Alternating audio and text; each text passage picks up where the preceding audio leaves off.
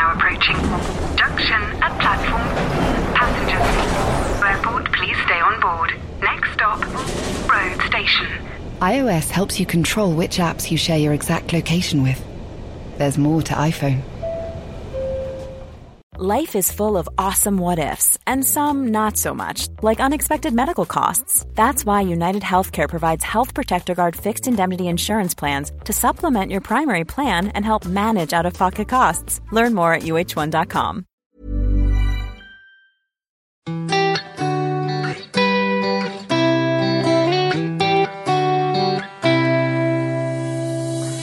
Everything bagels. That'll be our safe word. Yes, actually, it's not a bad thought. Okay, I don't know why I'm sounding like that. Welcome to Off Air. I think it's just all the kind of, well, just not highfalutin, but you've been very sort of free and easy with your chat, Jane Mark-Owens, this week on Off Air. I think Fee Glover and I are going to go back to just easier territory, I think, next week. Button yourselves back up. Yeah, I think so. I'll definitely have some really, really restrictive garments on Monday.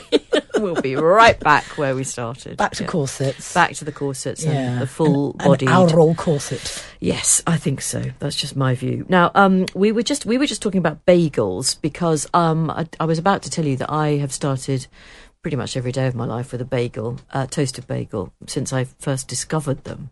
And what I don't like is fancy bagels of any kind. But you are... Can I just get plain? I like the single ones. They cannot be in packets. Wow. No, not in packets. I buy a single bagel from the bakery. No, Sainsbury's local. Sainsbury's. So I'm a cinnamon and raisin. Probably top of the bagel charts for me is a cinnamon raisin. I like a sesame seed bagel. No. I like a poppy seed bagel, but my teeth don't. You have to take a toothpick around if you're going to have a poppy seed bagel. Cream cheese or butter? Just butter with honey. Oh. Yeah. Okay. That's how if you want a body like mine, that's how you start the day. You put that on the DVD? Yes. My Cute Fit DVD. Well, I'm never ill. You should never say that, should you? Now, and that scarf you were wearing yesterday stopped you getting the COVID that you were worried about. But it has, though. It has. You're fine. I'm under whether I'm not in any way mocking COVID because I think it can be horrible when you get it. But I think it's all about the timing. I'm really worried that because I've only had it once, that I'm going to succumb at a really inconvenient time. So I'd much rather, I don't want time off work, but if in the nicest possible way, I don't think you get time off work anymore. Don't you? I think you're meant to come in, aren't you? No, nobody would want me coughing and spluttering over everybody. So timing is everything. If I could just get it before Christmas, I'd be very grateful. Just around the time when you're meant to be doing Mary Berry's countdown. I'm starting to worry about my stuffing Sorry, balls. I got the COVID. Oh, can't come. Sorry. Pigs and blankets will have to wait. Oh, no. So anyway, it hasn't happened. Get a Chinese. Briefly back to bagels, because you were saying that there's this thing you can get in America called Everything what? Everything Bagel seasoning. So you get Everything Bagels, which do have everything in them. So they've got sesame seeds, poppy seeds, the onion flavouring. And in Trader Joe's, which is a sort of brilliant supermarket, I'm trying to think where you'd position it. It's sort of a cross between Sainsbury's and Waitrose, but they have all their own brand stuff, and it's very reasonably priced. Okay. But brilliant produce. So they have an Everything Bagel seasoning that you put in everything. People just put it in everything. And you just shake it out. Just shake it around, yeah. It's very salty, which I think is why it's delicious. Nice. Yeah, it's great. It's probably really bad for you. Part of the reason I was talking about bagels was because the guest today is Ed Gamble, and he's written this memoir called Glutton. He's also one of the hosts of Great British Menu, and he does Off Menu, the podcast with James Acaster, and he's a comedian. But he was at one point, he was very, very overweight. I mean, I think it is okay to say he was obese. I think he was 19 stone, and he's, I think, 6 foot tall, perhaps a tiny bit taller than that. So he was very big. And we, in the course of the interview, we just talk about all sorts of things, including those people who honestly say that food is just a fuel and they'd be just as happy with a tablet. And those are not my people. No, they're not my people either. They're definitely not my people. And I think I'm trying to think. I think we've all got a weird relationship with food. I think all of us have. Really peculiar. I mean, my fixation on this breakfast is nonsensical. It certainly isn't healthy. I do know that, really. I just bumped into one of the news editors of the Times in the kitchen, and he was making some sort of horrid-looking protein shake. And the way he was looking at it was so disgusted. And I did say, "What are you doing?" And he said, "I don't know, body dysmorphia." I just thought, poor man. Oh, so he's prepared to admit. I mean, I think he was being slightly jovial, but I think he was saying it's not even working. I just thought, just pour it away and get a Kit Kat. Yes, 4 fingers as well. 4 fingers. It's a Thursday afternoon. Treat yourself. It's not just Thursday afternoon. It's nearly Halloween. And I just want to say that Kate McCann, who is Times Radio's incredibly hardworking, uber intelligent, well-informed political editor, has, in the very recent past, had what she believes was an encounter with something ghostly at her parents' old barn. She was sleeping there for the night. She heard a bump in the night, something to do with a bedroom that had always been occupied by her grandfather, no longer with us, so there wouldn't normally be anybody in that bedroom, and she heard some movements in the night. And she thought it might be her dad, who's got shaky leg at night, and her mum. This is a very intricate explanation, but she is sometimes concerned, well, it's a fact, that her mum will kick her dad out of bed because of his shaky leg thing. He's, when somebody involuntarily starts twitching in the night, it is annoying. So Mrs. Kate McCann, Senior, kicks out Mr. McCann. And but this wasn't what happened that night. So what was that noise in the McCann barn conversion? Is she doing a special spooky show on this? She she's interested in collecting experiences, and anything she can do, we can do on off air. So I just want, as in the spirit, ho ho. When is Halloween? Monday, Tuesday, it's 31st, isn't it? I think Tuesday. It's Tuesday. You've got time if you just want to contribute, and they can be anonymous.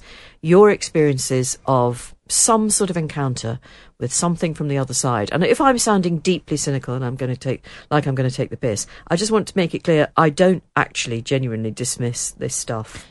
You also believe in aliens. I do believe in aliens. And I say that with a very measured tone. Thank you for that measured tone. But there's got to be, on the basis that if the universe is infinite... Oh, I can't, don't. When you say infinity, my brain falls out of my ear. Yeah, I can't do that one. Okay. So let's never mind about the infinity and the vastness of space. No. Let's just focus on encounters of the otherworldly sort. It could be anything at all. Fee is famous for having something really strange happen to her around the Bromley area. So she'll be back on Monday. She can expand on that if I remember to ask her. Can't wait. Yeah, I'm sure nobody can. I don't think I've ever had any supernatural experiences. Except I did spend 14 years at Catholic school, so, I watched a person be changed into bread, weekly. Yes. Or the other way around. You have to remind me, what is the Catholic... Transubstantiation. Yeah, transubstantiation. But what is the Catholic stance on ghosts and things? Well, there is a Holy Spirit. Oh, yes. Actually, this is very... So that's probably the only one we allow. Just as spirits as long as they're holy. I mean, in all honesty, we are approaching the season in which the Virgin has a baby. So these are it's all approaching. Could it be magic? Well, yes, it could. Speaking of Robbie Williams earlier, as we were. Robbie Williams is the cover star of the Times magazine, of which you are associate editor, and Robbie is at a good place in his life. Good place. He's also on Ozempic, which we didn't get around to talking about earlier. Can we just talk briefly about that? Yes. So Caitlin Moran has interviewed him for the cover of the magazine, and it's a brilliant interview. But she says when she turns up, he looks so thin, he almost looks gaunt. He's lost over 2 stone, I think, on Ozempic. But as he says, he's got type 2 self-loathing. Yeah. You see, there's another one. I think body dysmorphia all the way with Robbie Williams, I'm sure. Which is absolutely serious, and I feel for him, I really do. Back to the Catholic Church, quick mention to Glyn, who says, Jane, you said the other day that you missed kiss and tell newspaper stories. What about this headline? Worthy, in my opinion, of the Nobel Prize for Literature from The Times. Polish bishop resigns after sex worker faints at rectory orgy. Yeah, I mean, no, that was... to say that it caught my eye, Glyn, would be an understatement. Yeah, we are the newspaper of record. Oh, indeed. So we've had an incredible week this week talking about sexuality. Yes, and press on with it. And I really do want to say again, thank you to everyone who's emailed in, because the stories have just been absolutely fascinating and so honest and open. And I think both of us have just been really touched by people's honesty and sharing and openness and sharing it with us. There's another great pile of them today. Dear Jane and Jane, here's another point about sexuality that nobody's brought up yet, and it's to do with asexuality. Someone might be capable of being romantic with a particular gender, but not sexual, whereas someone else could be both or neither. This opens the options out a bit. For example, I've known people to be biromantic but not bisexual. Could this be what some people are exploring? Asks our listener. As for assuming that everyone is somewhat bi, I should be clear that that's not something I'd go up and say to someone. It's more that it's the most likely bet if they haven't said anything, even if they're 97% straight and 3% gay. Absolutely no judgment if they're not, of course. So the listener says there's a spectrum for this too. Have you heard of the Kinsey scale? So I did intend to print out the Kinsey scale and bring it up, but I didn't get back to the printer in time, I'm afraid. But the Kinsey scale is a scale of heterosexuality and homosexuality. So yeah. I don't know that. I mean, Kinsey was a long time ago, and I think the world's moved on. But I don't know. Well, I think there's a spectrum. Whether you can mark yourself on a scale, I don't know. Surely it depends on the day. Exactly. I mean, I would have thought so. Anyway, this listener says... Like all scales. Yes, loving this topic, yes. Especially because it's not often discussed in podcasts that aren't explicitly LGBT. Best wishes from a loyal lesbian listener, says our anonymous correspondent there. Well, I think that's... I mean, you're right. That's the beauty of this podcast, actually, because Fee and I have always said that this is a safe space to talk about and to say anything, obviously with some clear exceptions, and there just won't be any judgment. So keep your thoughts coming, Jane and Fee at times.radio. Have you got another one there? Yeah, I've got another one which really touched me, actually. Hi, Jane and Jane. Listening to the discussion of sexuality on the podcast this week has made me review my own feelings on the topic. I'm a gay woman about to turn 30. I suppose you could say I'm on the cusp of the more sexually fluid generation. But my experience has not been one of fluidity. And if I'm really honest, I think I struggle with the ease that people are starting to talk about just trying out dating women. It was really difficult to come to terms with my sexuality in my early 20s, and coming out, it can be so hard to admit that you don't have the same feelings as everyone else, and that doesn't make you seem less than or broken in some way. Happy to report that I married my gorgeous wife a few months ago, but it wasn't an entirely smooth road. I have female friends who are now starting to explore their sexuality and try dating women. While I obviously advocate for the joy of a relationship with another woman, going back to what we were saying earlier this week, the connection, the conversation and the understanding, says our listener, is miles better. I am slightly ashamed to admit that I find it a little hard to see them exploring this side of themselves without the burden of shame or pressure to define their actions. Maybe it's just jealousy. But I do think that, although sexuality can be fluid, we should remember that a gay relationship isn't necessarily something you can just try on for a few weeks without any consequences for you or the person you're dating. It can be a very emotionally intense experience. But she says, I've loved hearing this topic discussed, and it's great to hear so many stories. Just wanted to weigh in with some good old-fashioned, other place balance. Yeah. And I'm glad we've had that perspective. Yeah, me too. Because I do think there's the slight sense that some people are tourists in that world. Absolutely. And they know they can go back. And I've got, without invading the privacy of some of my very old friends, coming out back in the 70s and 80s was no mean feat. It was tough, properly tough. And I think for some people in the rest of the world, lest we forget, it's impossible. It's illegal in some places. Indeed illegal. So, yes, I think this really is such an interesting area. So please do feel free to keep chipping in with your own perspectives. Bedtime bras. Dear James, I've always had huge boobs. That was my favourite opening line of an email today. Yes, it's not a bad opening, it has to be said. I've always had huge boobs, I'll do it again. By 12, I was wearing a double D cup. And now at 50, I'm a 34 double G. I have 3 categories of bra. Daytime, dressy, which are underwired and only come out a few times a year, and bedtime. My bedtime bras are more gently supportive than the other categories and are mostly former daytime bras. I love this. which have lost their I robustness. love that they have a second life. I'd like to picture the time at which our correspondent confronts her daytime bra and says, It's time to transition. yeah, thank you for your service, but you are now a bedtime bra.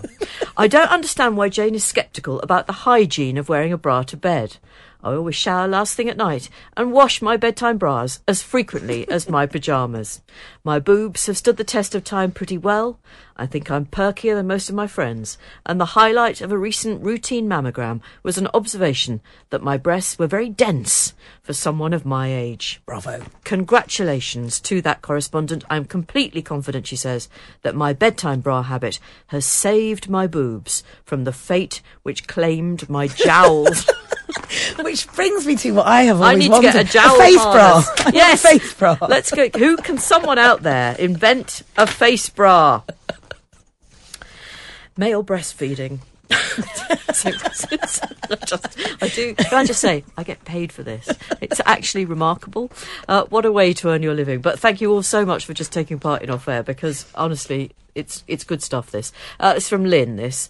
Jane and Jane, I enjoyed the speculation about whether men can breastfeed. This is off the back of our conversation with Kat Bohannon, who's the American academic who's written that remarkable book about the female body. It's called Eve, how the female body drove 200 million years of civilization. No, of evolution. That's it. Anyway, look it up. Kat Bohannon, Eve.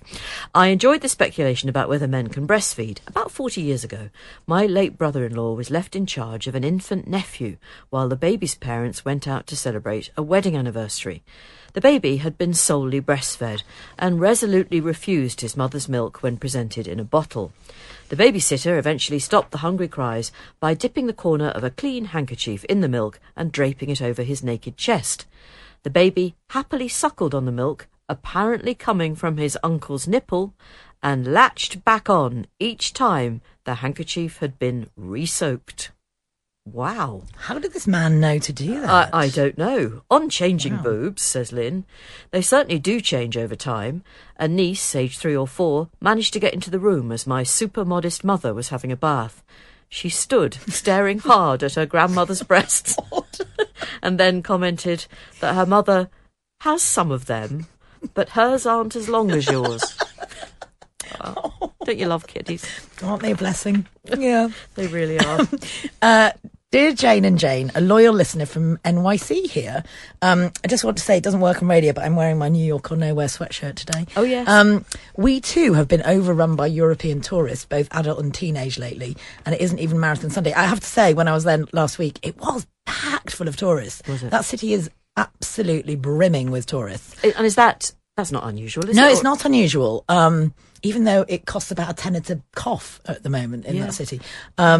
But yes, I mean, we have a lot of Americans here at the moment because I think the exchange rate works in their favour. But yeah, New York was absolutely thrumming. I mean, it used to be a good value place for Britons to shop, but it isn't at the moment. I was telling some young people, sort of Kate's age, the other day about how when I first started work here 22 years ago, I went away for a long time, by the way. I haven't been stuck here ever since. I remember my editor used to go shopping for the weekend in New York. People used to go for the weekend because it was so cheap. But it was so cheap. You buy jeans, you would buy jewellery. And this person I was telling, she was like, no, they didn't. No, they didn't. She genuinely thought it was a tall tale. Right. Because the idea that you would ever go to New York and go shopping is just wild. Well, now. can I just say, I'm no financial expert, but I do know that you shouldn't go from Britain to America hoping for a bargain at the moment. You will not get one. You will not get one. No. Absolutely. Anyway, sorry, back to the email. Yeah. Our listener says, I take the subway back and forth to work every day without incident. We were talking the other day about how the subway's got pretty grimy in New York. Yeah. I mean, it was always a bit grimy, but it's got much worse. And my friends were telling me, yeah, be a bit careful late at night. So our listener says, to me, the most notable change since the pandemic has been the low level of ridership on Mondays and Fridays. It seems like those days have become universal work from home days. There are so few people on the platform and in the cars on those days that I wonder if I've forgotten a day off or a holiday. But no, my employer just has a less flexible work from home policy than others. Thank you for that, Sarah. I think that's actually the case in London as well, that fewer people work on Mondays and Fridays in the offices. And it's definitely trains and tubes are a bit quieter, but not much. I mean, it's still You're still pretty busy on that old Jubilee line every day, isn't it? Oh, you always have to stand on that one, You don't you? always have to stand. Yeah. Oh, you're so horrible to me yesterday, accusing me of not coming into work until lunchtime. Don't think I've forgotten that. I'm glad you're not bearing a grudge, Jane Garvey. I'm just going to do a couple of parish notices. First of all, say hello. I need to say hello to Melanie. Melanie, it is true that I do know your sister Melissa, and I met her for a coffee yesterday. Okay, so you have to believe her when she says that she knows me. She does know me, right? I want to say hello to Barbara as well, because Barbara is a listener in Liverpool. Her husband is Palestinian. Barbara says, we've been married for 47 years. I know the suffering he's been through back in the day, and indeed I know things are difficult for people at the moment. Keep doing what you're doing. It's like having friends who lift your spirits up, says Barbara. So Barbara, thank you very much, and best of thoughts and good things to happen to you and your husband. But I imagine at the moment it's tough. I mean, it's tough for a lot of people, isn't it? Thank you very much indeed for writing. And quick mention as well to Leslie, who says that she's taken a while to catch up with Off Air. She has now done it. Listened to Fee and I in our old life for a number of years. Couldn't find out where we'd gone. But anyway, has now got round to it, and she's enjoying the company. And like me, she's missing dark chocolate bounties. Leslie, you sound like a quality listener. Stick with us. And if you have a ghostly experience to share for next week, I know it's not the most original idea for Halloween. Every single media outlet in the world will be doing this. But I like to think it's something only I could have thought of. Yeah, it's pathetic, really, isn't it? So to the guest, Ed Gamble, who is a comedian, the co-host of Off Air, the podcast with James. What are you looking at me like that for? You just said the co-host of Off Air. I mean, he might be, because I'm never coming back after yesterday's comment. That's true, you're not. And so to our guest, Ed Gamble, who's a comedian, the co-host of the successful podcast Off Menu with James Acaster, a judge on the BBC Two show Great British Menu, and the author of a very, very honest but funny memoir called Glutton. Now, Ed was a big baby who loved his grub, didn't like child menus at all, couldn't bear them, then became a chubby teen who was funny basically to make sure that he wasn't bullied too much. Then, when TV fame came his way, he decided he really did need to lose weight, and he lost 7 stone. I pointed out to Ed that the problem with food as your drug of choice is that, unlike some other things, it is unavoidable. It is, and I'm very happy about that. It's by far my favourite drug. Yes, and it has been all your life. Yeah. But because it's something that actually we all need, giving it up or changing your relationship with it is a colossal undertaking, isn't it? It is. I mean, yeah, that's definitely something that I've been through in my life, and I had to shift my lifestyle from being a very greedy teenager and especially student. So after I graduated from university, making a bit of a lifestyle change and sort of thinking about what I ate a little bit more. And yeah, it took a lot of willpower that I didn't know that I had, but I managed it and now have a great relationship with food and love it. And it's always been my theory, for what it's worth, that every single one of us has a relationship with food. Mm-hmm. And we go through phases and we have foibles, and there are times in our lives when we want one thing and not something else. Have you ever met someone who honestly you don't believe has a relationship with food? Yeah, for sure. Have I mean, you? I've met people who do just see food as a fuel. Yeah. And are quite, I mean, they do have a relationship with food, but they're just quite annoyed that they have to eat. And these tend to be people that I don't extend my relationship with because yeah. I can't understand them. But, you know, I'm sort of jealous of them in a way. These are people who, you know, they're so busy. They just got to get on with their life. And they, you know, they trot out that old thing of, well, if food was a pill, I'd just take the pill. And you're like, okay, well, where's the joy in your life? It doesn't feel I'm also baffled by people who make the claim that they have, quotes, forgotten to eat. Yeah. I've never forgotten. No, I've never forgotten to. I've forgotten to do everything else in my day. But the eating will remain because I'm thinking about what I'm going to eat from the moment I get up. That's the thing I'm looking forward to. But what we need to say for those people who can't see you right now is that you are very svelte. I'm svelter than I was, well, certainly. Yes, that's true. And you say very clearly in Glutton that you were you say a giant baby? Yeah. And big, you were, very, and a you know, round little toddler, and yeah. just a very, I gleefully ate, I think, yeah. Yeah, but other people encouraged you in doing that, didn't they? Oh, of course, yeah. I think, certainly when you're a little kid as well, I think, you know, I think the stereotype often with kids is they're very fussy eaters, so I think if you happen to have a kid who enjoys all food, you probably do think great.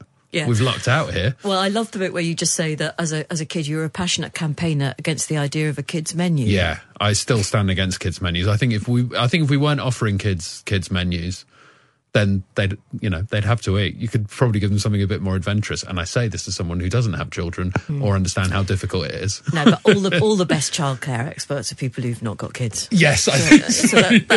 It's actually been the case throughout history, I think. So I wouldn't worry about that. Because we've all had some sleep, Yeah, exactly. Yeah. So when you went out did you go out on family meals when you were young? Yeah. So where did you go? Well, we go to the same places that everyone else went to, really, but, go to sort of normal restaurants where families were welcomed. But I was just always against the kids' menu. I always wanted to join in with what the adults were doing, I think. So it was the things like onion rings and, the fish fingers. And I was just like, no, that's not for me. Now, I quite like all that stuff. But not then. Okay. Not then. And I think your dad, was he a war baby or he'd grown up just after the war? Yeah, this is what he puts his sort of finishing all of his meals and cleaning the plate and, licking the gravy off the plate and all this sort of, this stuff that I do get up to and get told off for every time. He would put that down to the end of rationing, and he was a kid in, the 50s, and he was like, well, we had to eat everything, but I think we're just genetically greedy as a family, to be honest. Was he a big man, your dad? No, he's he's stocky, I'd say. He's a lot shorter than me. I think I get my height from my mother, so he's gutted about that. But he's been through various body shapes in his life as well. I think that's probably fair to say. So what does he make of the new you? I think... Well, people never want to say anything at the time, do they? They don't want to go, maybe you should think about, losing a bit of weight or whatever, or at least, go for a walk during the day.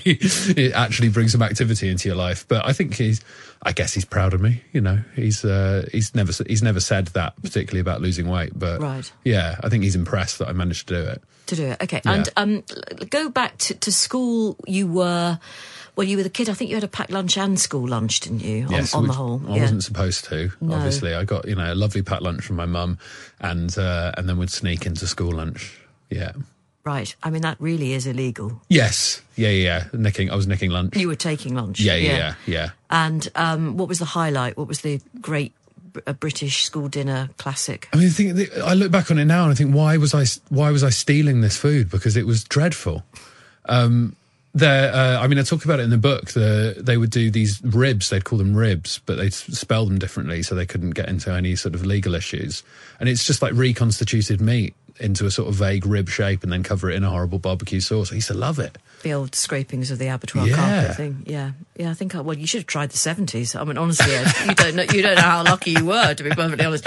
And you were you funny because you were bigger than the other kids, or were you bigger than the other kids and therefore you decided to be funny? What I don't really know. I mean, it's the old thing, isn't it? Like the people will say that they had to become funny to stop people bullying them for whatever reason.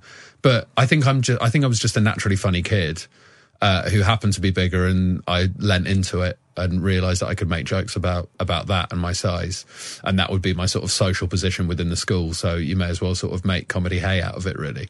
And you were happy with that, were you? Yeah, I think so. Largely. I mean, I probably would have rather, had some other things to make comedy out of, but I don't think it ever necessarily got me down too much. So was being big, was that was your personality? By the time you became a student, yes. You were, I've just written this down actually, the university fully formed funny fat guy. Yes, yeah. Absolutely, yeah. Because I think especially doing comedy, and I found this out, when I started doing stand-up as well, people's first impressions of you do have to mention stuff like that straight away. You almost have to relax people to make them aware. You're sort of like, I know I'm probably I'm bigger than you are, just because otherwise people get weirdly tense. They're like, does he know? So, but how? I mean, I suppose I'm very conscious of not wanting to be sizist here, but just for the purposes of the interview, tell us your height and then your weight when you went to uni. So I didn't really know it when I went to uni, but certainly when I started trying to lose weight, which was after uni, I think I was 19 stone maybe, and I'm just over 6 foot. So you're tall? Yeah, I'm tall as well. Yeah, I'm a broad, like I'm a naturally sort of broad guy anyway, and bigger guy. But yeah, I'd probably 19 stone, I'd say. Yeah. Did you play rugby or anything like that? I played rugby, but I was terrible at it because I didn't enjoy it. And if I don't enjoy things, I don't invest any time or effort into them. So that was the end of your rugby career? Yes, then? absolutely. So at school, I was on the B team for rugby, which was literally just, I wouldn't really run around, but they could just plonk me on the field in the way of people. And you probably did look intimidating. Yeah, I think so. But I'm always smiling as well, so I don't look intimidating at all, but I could just act as a sort of an obstacle. So one of the highlights of your adolescence, I think we can call it a highlight, was the day you had 4 pizzas. Yes, that was at uni, yeah. Yeah, at uni, okay. I need to say, they weren't consecutive, were they? There were gaps in between. There were gaps, but it was in one day, which I'm still vaguely proud of in a weird way. Well, I'll let you take a sip of tea and then we'll just go through each pizza if you don't mind. Yeah, let's do it, yeah. So, beginning with the first one. Well, yeah, I mean, I would quite often have pizza as the first thing I ate when I was at Durham. But I think so you get the order of them right, because I had a lunch with some friends before a show and had a hoisin and duck pizza. That well-known Italian classic. Yeah, absolutely, just like Mummy used to make. But yeah, at the time I was like, I didn't care about quality or anything in food. I'd just go like, well, that sounds nice. And secretly, really, I wish I could have that pizza again, because it was wrong, but it was good. Mm. Then pizza for dinner, obviously, and then won a free pizza at the takeaway. Yeah, I've not seen it before, and I've not seen it since. They had a wheel behind the till, like a Wheel of Fortune style wheel, and you could spin it and win a prize. And I won a free margarita pizza. Right, just to top off the day. Yeah. So I was nibbling that throughout the show and after the show as well. So you were already performing. Yes. And the courage required to be a stand-up comedian, I've always thought it was a huge thing to be able to do. Can you take us to do you see it as a courageous thing to do, actually? Not when I started doing it. I think the reason why quite a lot of stand-ups start young is I don't think you think about the courage it takes. I think you are blessed with the arrogance of youth. So you're just like, yeah, I'll give that a go. And you're just a bit more gung-ho about things. I think if I was to decide to do it now, I think that would take a hell of a lot more courage, to be honest. And also I started doing comedy at university, and it feels like a safe environment. You're sort of wrapped in cotton wool, and your friends are in the audience, and I think there are people there who are like, that's so brave, that's amazing. So I think you get away with a lot more at uni, and you're bad, but students will laugh at bad comedy. What were your opening lines, your hit opening lines back in the day? Well, so when I started, because I was doing sketch comedy at university as well, that was sort of my first comic performance, was doing sketch comedy. And honestly, I don't think I can remember. I think I must have brain dumped my first stand-up set because it was so bad. But were you one of those woke comedians that we hear about today? That wasn't even a discussion point. It was yet a thing. That was yet to be a media buzzword. Right. In back then. So were you a sexist old fart then? No, neither. It's amazing. I seem to operate within the grey area that people just used to call comedy. But I suppose, had you been at the time an average-sized bloke, do you think you'd have been as funny? Interesting. I mean, I guess we never know. If one small thing was different in our lives, who knows where we'd be. But I think it probably gave me more of an impetus. It certainly gave me more material.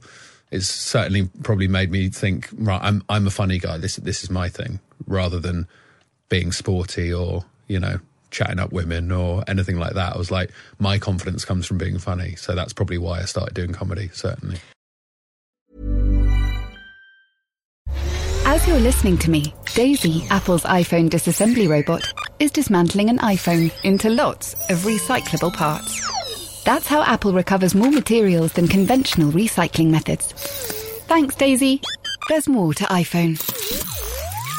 Planning for your next trip? Elevate your travel style with Quince. Quince has all the jet-setting essentials you'll want for your next getaway, like European linen, premium luggage options, buttery soft Italian leather bags, and so much more. And it's all priced at 50 to 80% less than similar brands. Plus, Quince only works with factories that use safe and ethical manufacturing practices. Pack your bags with high-quality essentials you'll be wearing for vacations to come with Quince. Go to quince.com/trip for free shipping and 365-day returns.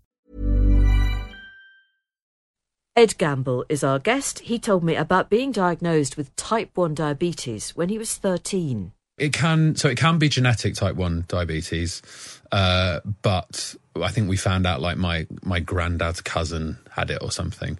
But it's an autoimmune condition, so I think I got a really bad cold when I was a teenager, and it, shuts down that cold or whatever, but then it keeps basically destroying stuff in my immune system, so then it basically destroyed my pancreas's ability to produce insulin. So I think bad luck is probably... bad luck within science is probably the way to put it, yeah. But did nobody at that point in your life intervene and say, you have really got to start thinking about what you eat? Yeah, definitely. Certainly, I went to the hospital, I had a chat with the brilliant team at the hospital I went to, in the youth department thing there. And definitely. I mean, they tell you to think about it, but also I think it's really important when people are diagnosed to let them know that it's not a death sentence, and it's not going to radically change their life to the extent they can't do anything they weren't doing before, especially when you're diagnosed as a young teenager. So there's only so much you can be told, and especially how sort of bullheaded teenagers are, they will just do their own thing anyway. And I did do the bare minimum needed with type 1, but my control wasn't good enough for a few years. And then in time, I came to my own decisions about it and got on top of it. But you only really decided to take on the issue of your weight when you started getting jobs on telly. Well, that was the first time I decided to try and lose a bit of weight, just because, we were told we were doing this TV show. And I was like, okay, I might see if I can. Never really tried to lose weight before, particularly in a concerted way. And then, I just started thinking a little bit more about what I was eating and doing some exercise. And I was like, oh, actually works, everything that people say. Yeah, the dispiriting thing for anybody reading the book and wanting a really easy way to lose weight. It doesn't exist. No, there isn't one. I mean, you basically ate less, moved more. Yes. And it was a gradual thing. Yeah, absolutely. And then, unfortunately, turned myself into one of those people who enjoys exercise. I'm one of the boring people now. Yeah, well, you said it. I haven't got any more questions about that. But you did. No, you ran the marathon. I think it was 2017. I did. Yeah. Have you done it since? I've done it twice. Yeah. Wow. Yeah. So that you are, to all intents and purposes, a changed man. Yeah, I think so. I think people who knew me, in the early 2010s, up until then, would be very surprised that I've run 2 marathons since then. Do you think some people preferred the old you then? I think I'm essentially the same person, personality-wise, but I get that I was probably a bit more relaxed. Like I was a bit more fun, maybe, but also I was just tired all the time. So I can be more fun. I can stay up a bit later now, but I probably won't have a doner kebab pizza at the end of the night. Yeah, so you've got more energy to do more boring things. For sure. Oh, exactly. Okay. Yeah. When you first take up running, you have a lavatory-based accident. Yes. Which I knew could happen. Yeah. But if I'm honest, Ed, I didn't think it actually did. It does happen, yeah, because it felt like my body went into shock that I was running, but reacted accordingly. Yeah. It was a real surprise, and I cannot believe, as I sat down to write the book, I did not realise I would go into it in so much detail. No, I learnt a lot. Interestingly, I suspect there'll be lots of women who relate to that because periods can just start when you don't really expect them to. And most women are probably used to having to shuffle off to try and find a loo. But I found it quite gratifying to hear about a man waddling off to a toilet with something to deal with. Well, if there was one angle I didn't expect to hear on the book, that story was somehow allyship. Well, can I just say it? You had me there.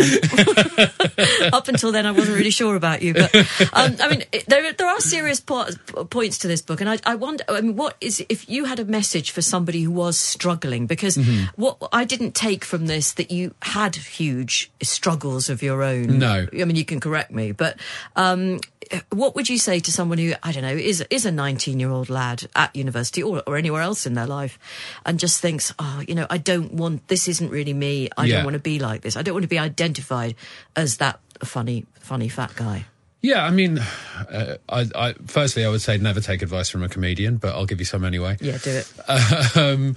just they've got so much time in their lives, and you may as well give something a go, and that you've probably got more willpower than you thought you did.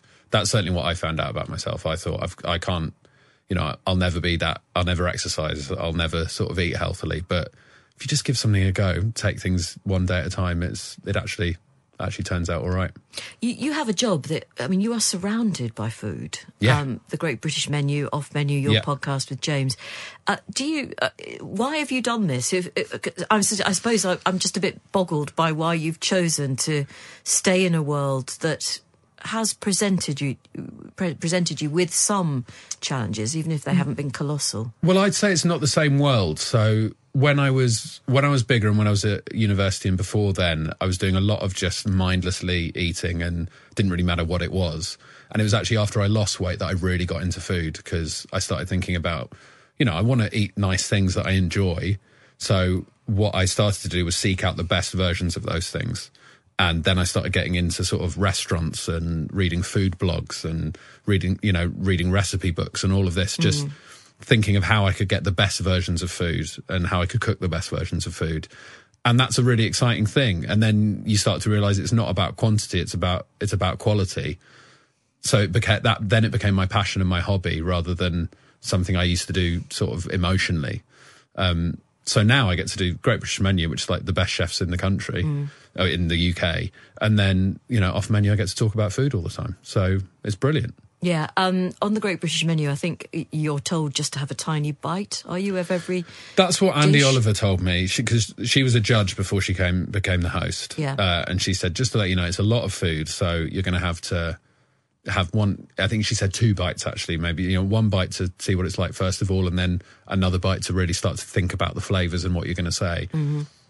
Always eat the whole thing. I always eat the whole thing, because then the old Ed kicks in there. I can't believe my luck. So the old Ed hasn't gone completely No. then? He's still there. I still have to, now and again, I have to sort of go, okay, you probably don't need to eat all of that. You'll feel rubbish tomorrow. But I think that's getting older as well. Like now I get a hangover from food as well as booze. So yeah, actually, booze is another thing that you've, you say you just don't, because I am that person who can go out and just have one drink. One drink, that's amazing. Yes, but believe me, I'm keen on food. Yeah. But I'm very happy with just one alcoholic drink. Yes. I'm not, and I am the kind of person you say you despise.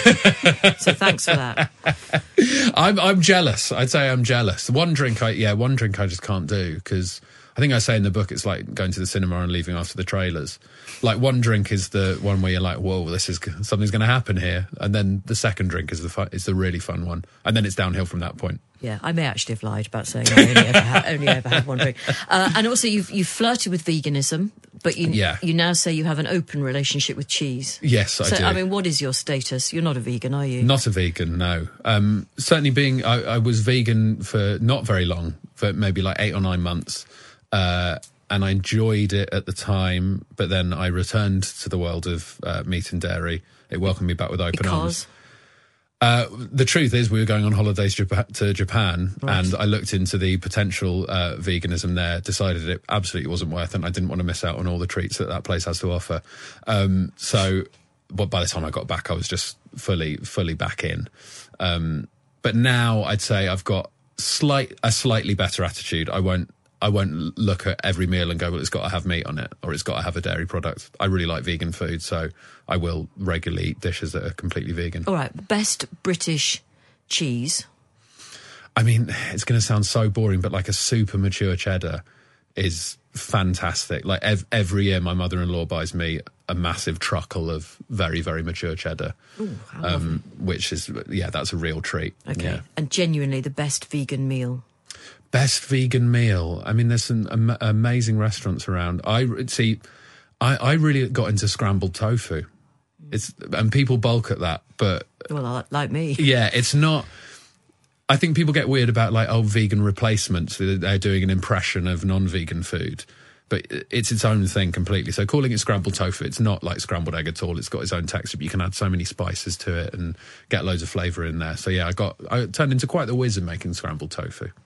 Okay, well, we'll let you get away with that. I don't think I've convinced you, have I? You haven't, but never mind, we're moving on seamlessly. Is it significant that you and your wife got together before your weight loss? Or is it... Yeah. Is it irrelevant, actually? I don't think it's irrelevant, but I think it's quite interesting, like, because she never had any sort of, she was never pushing me to lose weight or suggesting it might be a good thing. She just let it happen and was very impressed that I managed to do something, and she was supporting me.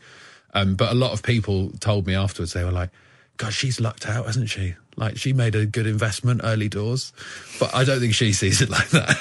What? She took a punt on a chubby bloke who turned out to be really fit. Yeah. I wish I hadn't said that now, but never mind. You've said it now. Yeah, but she obviously thought I was attractive anyway. So, but yeah, it's worked out fine. But it certainly, it made me even more sure that she's the one for me, because, regardless of anything, we're into each other's personalities, because we're both hilarious. Yes. Okay. Well, I feel a chuckle coming on. Ed Gamble. And we had an interesting text, actually, Jane, and a sweet one after that interview had gone out, from someone saying that they loved the bit about his wife fancying him and wanting to be with him when he was larger. Let's be honest about it. Well, he was honest about it. And apparently the listener said it reminded him of the Smiths song. Or is it a Morrissey song? You're the one for me, Fatty. Oh, I love that song. I would sing it for you, but I've already marked my card with my comment about you not coming in early enough. So I don't want to ruin things entirely. I'd like to come back one day. I'm marking your card, and I would give you 4 out of 10. I mean, your attendance has been good, although you were quite late today. Earlier on, and kettle, and I think your commitment sometimes, I don't know, I think it's questionable. I think your attitude is all wrong at times. But never mind. Have you been reading my old report cards? Yes, oh God. Actually, I'm fine. Want to talk about those. Jane, it's been lovely. Thank you very much. Thank you so much for having me. It's been a wonderful week. No, it has. It's been really good fun. And thank you for sharing. And thanks to everybody else who shared so much this week. Hugely appreciated. Feedback on Monday. And our guest, I mean, I may as well not turn up at all. Never mind coming in late. It's Claire Balding. So I'm not going to be able to say anything. I mean, it's just pointless. Come and have a cup of tea with me downstairs. Yeah, I'll sneak down and come and find my real friend, Jane. Have a good couple of days. We're back next week.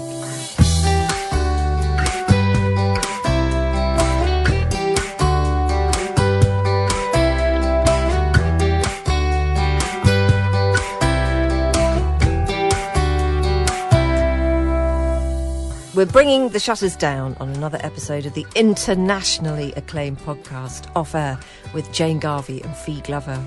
Our Times Radio producer is Rosie Cutler, and the podcast executive producer is Henry Tribe. But don't forget that you can get another 2 hours of us every Monday to Thursday afternoon here on Times Radio. We start at 3 p.m. and you can listen for free on your smart speaker. Just shout Play Times Radio at it. You can also get us on DAB radio in the car or on the Times Radio app whilst you're out and about being extremely busy. And you can follow all our tosh behind the mic and elsewhere on our Instagram account. Just go onto Insta and search for Jane and Fee and give us a follow. So in other words, we're everywhere, aren't we, Jane? Pretty much. Everywhere. Thank you for joining us. And we hope you can join us again on Off Air very soon.